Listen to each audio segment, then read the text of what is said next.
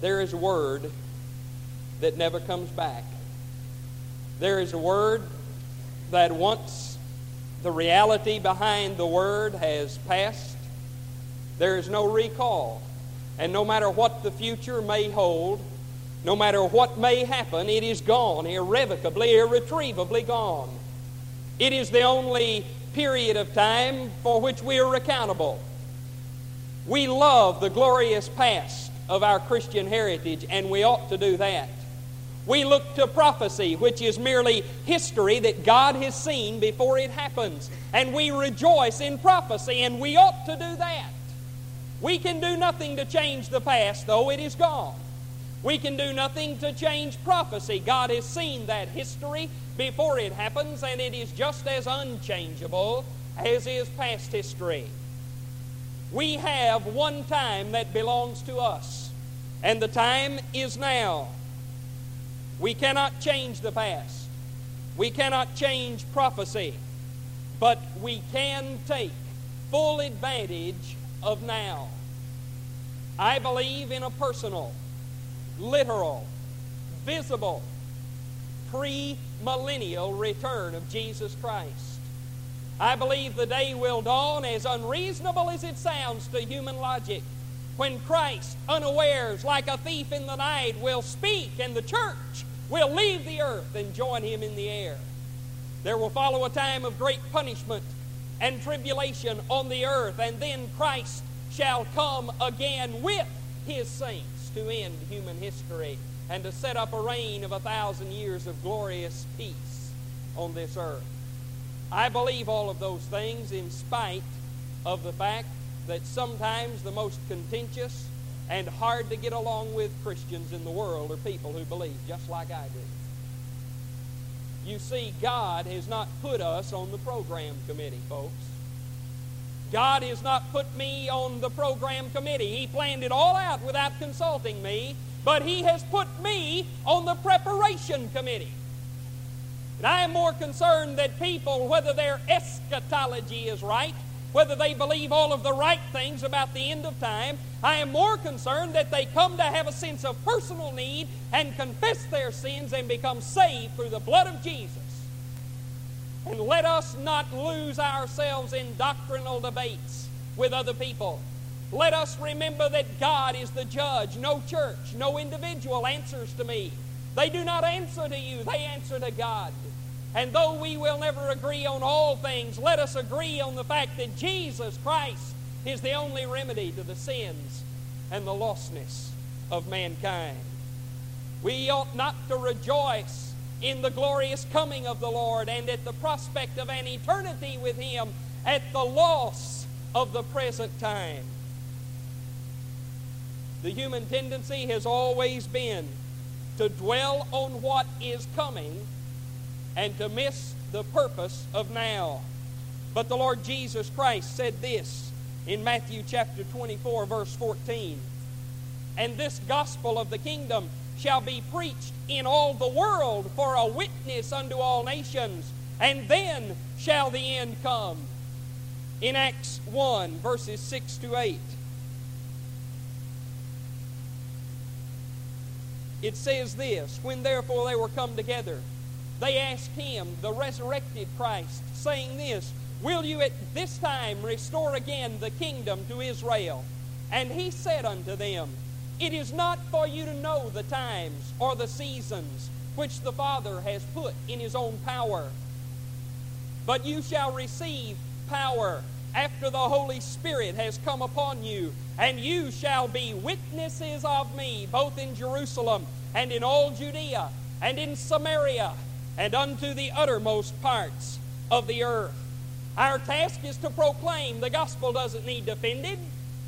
It doesn't need to be defended. Just tell somebody about it. Our task is to proclaim the gospel. God can defend Himself. We have lost the urgency of now. Now is the word that never comes back.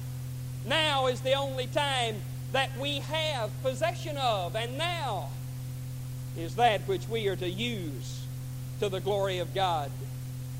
We have a now to live in. We are winners now. Not later, now. We are winners because what Christ has done belongs to us. In Romans 8:1, Paul said, there is therefore now no condemnation. Today, now, there is no condemnation.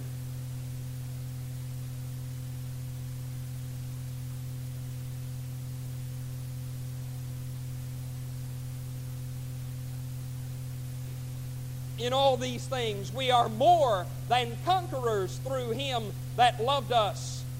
For I am persuaded that neither death, nor life, nor angels, nor principalities, nor powers, nor things present, nor things to come, nor height, nor depth, nor any other creature shall be able to separate us from the love of God which is in Jesus Christ our Lord.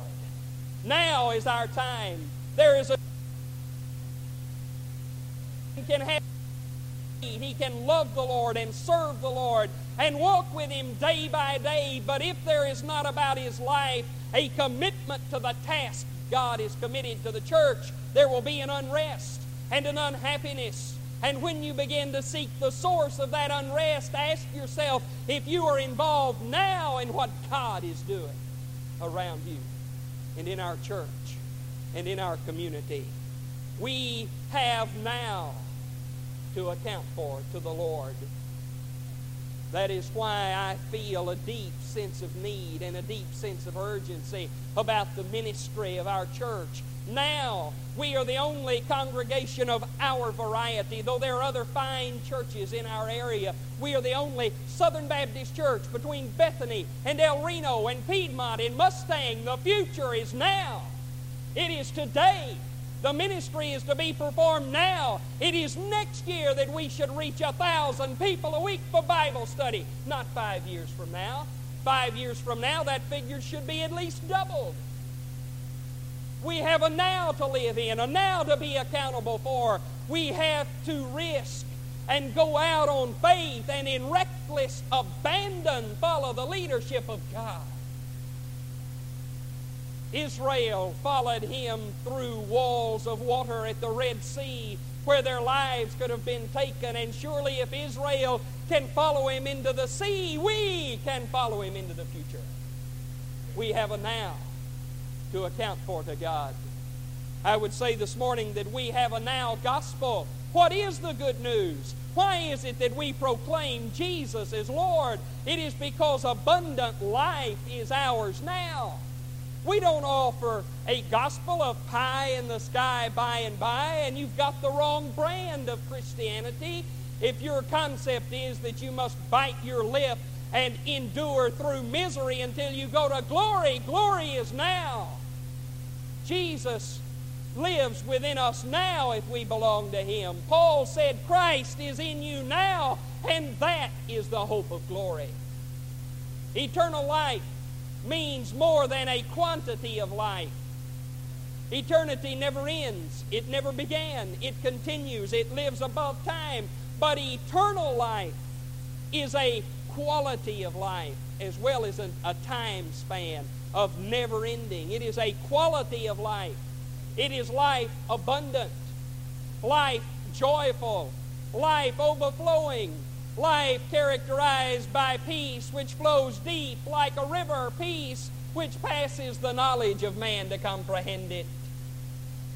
And it is ours now, the greatest possible experience, and the beginning of an eternity with God begins the very moment an individual lets Jesus Christ forgive their sins and come to live in their lives.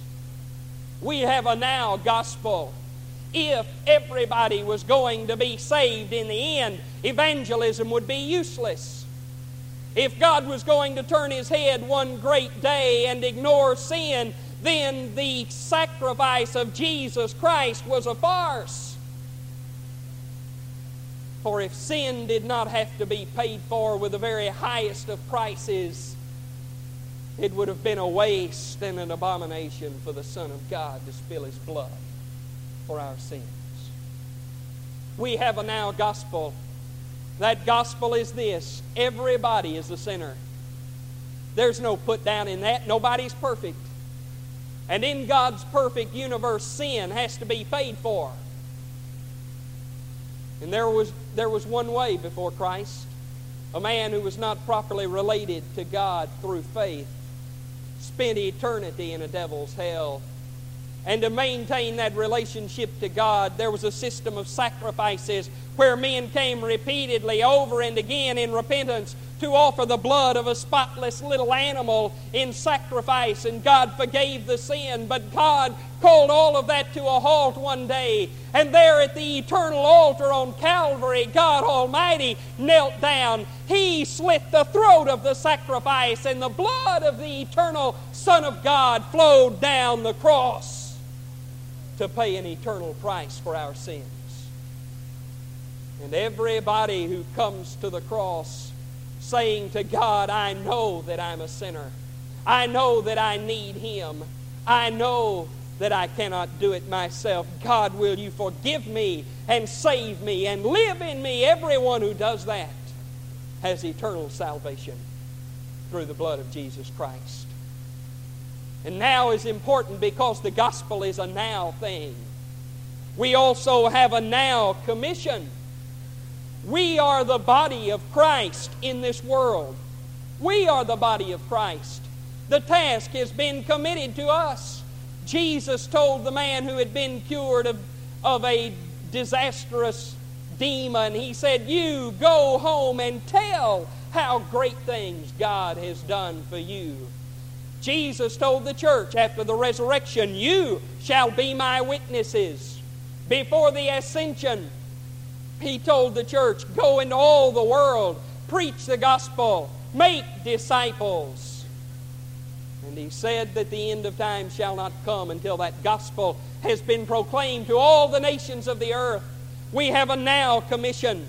We are to go and tell the story. We are to do as one did who did not feel competent to share it himself. He said, come, see a man. Come and hear for yourself this Jesus. You know, the devil wants us to believe that people are unresponsive today. That's not true. I believe that with world conditions, circumstances have conspired to make people more responsive today than I can ever recall them being.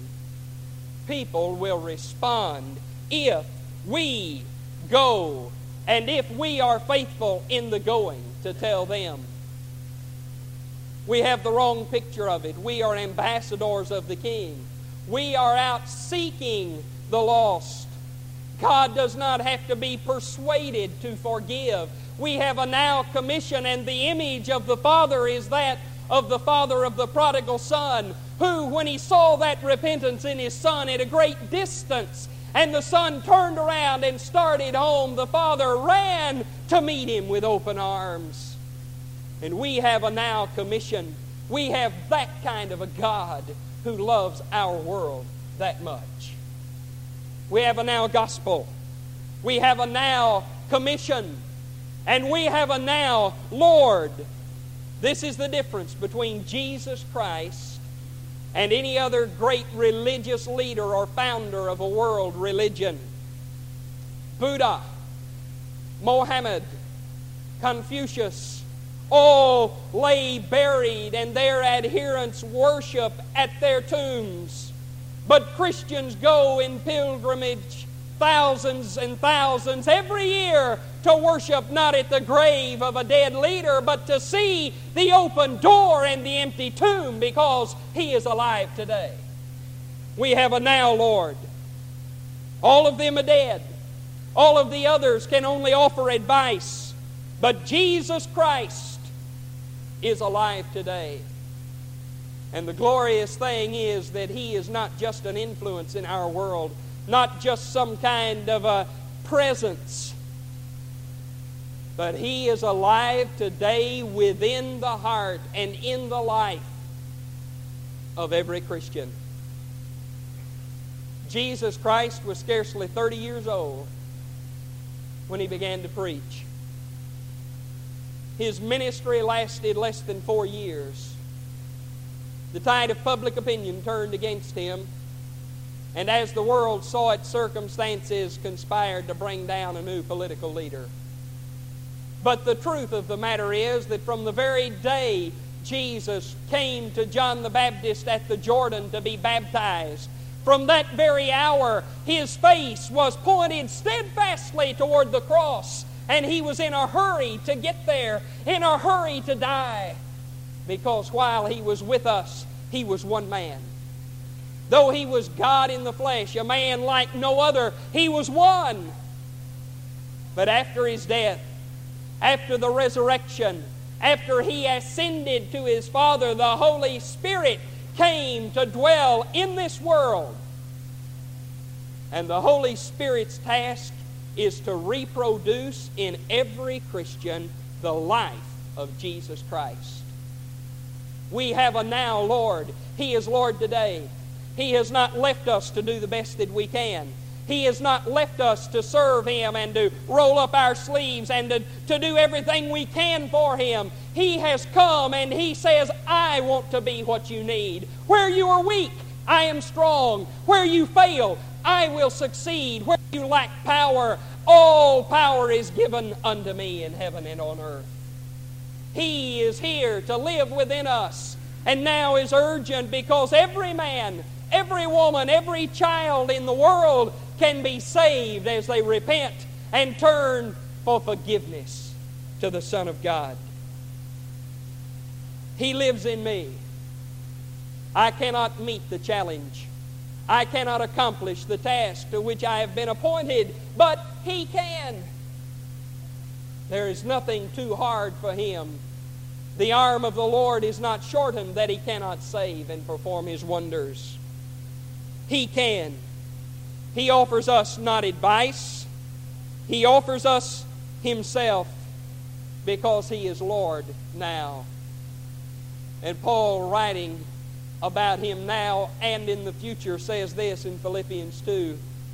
Wherefore God also has highly exalted Him and given Him a name which is above every name, that at the name of Jesus every knee should bow and every tongue confess, of things in heaven and things in earth and things under the earth, that Jesus Christ is Lord, to the glory of God the Father. He is a now Lord. Oh, how much happier it is for Christians when we, each one of us as Christians, discover, as Simon Peter did, that Jesus is the boss. To say that He is Lord means that we live His way and not ours. To say that He is Lord means that literally we let Him control us. Do you hurt? Here is the balm of Gilead. Is there pain? Here is the comfort you require. Is there sorrow and grief and frustration and despair? The answer is found in Jesus, because He is Lord. One day Simon Peter, perhaps the Lord's closest friend, turned to Him when he had predicted His own death and said, "Not so, Lord." And Jesus said to His friend, "Get behind me, Satan, for you care of the things of man and not the things of God." And Peter learned that he had the power within himself to say, "Not so." He had the ability to call Jesus Lord, but he could not say, "Not so, Lord," in the same breath. It is either going to be our way as we say, "Not so," or it is going to be His as we own Him and acknowledge Him as the Lord. Which is it in your life today? Oh, that God would capture us with a vision of now. While we are 1,000 people have died without Jesus Christ. Yes, now is urgent. No, there is not time to waste or time to wait, because we have a now gospel. We have a now commission, and the Lord is now. It is the only time for which we are accountable, and when it is gone, it is irretrievable. This morning I call you as the people, as the family of God, to a commitment to now, to reaching this community now, to sharing the gospel with the one for whom you are concerned now, to reaching out to those around us now, and to being so committed to Him that wherever He leads, whatever He says, we will follow joyfully, expectantly, scarcely being able to wait until tomorrow to see what God will do in the now. May we pray. Father in heaven, I thank you that the church has never in her history gotten very far away from her task. Lord, there have been times of darkness in our history. There have been times of lapse. But always the Holy Spirit brings us back to the now for which we are accountable. Lord, I pray that you would convict our hearts with an urgency about commitment. I pray that all who need to be saved today will come simply to confess their need of you and to accept Christ as their Savior.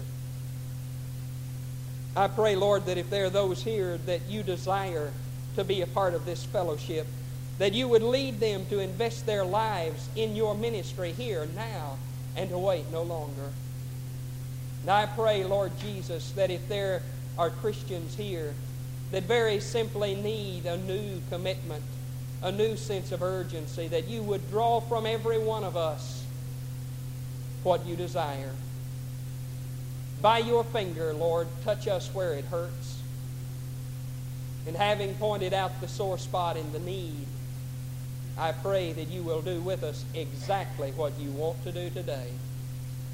And may we be always and ever a people who, while we look to the sky for the trumpet to sound, look to the world that the lost might be saved.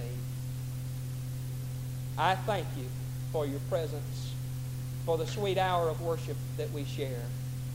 And I thank you right now for what you're about to do. I pray in Jesus' name. Amen.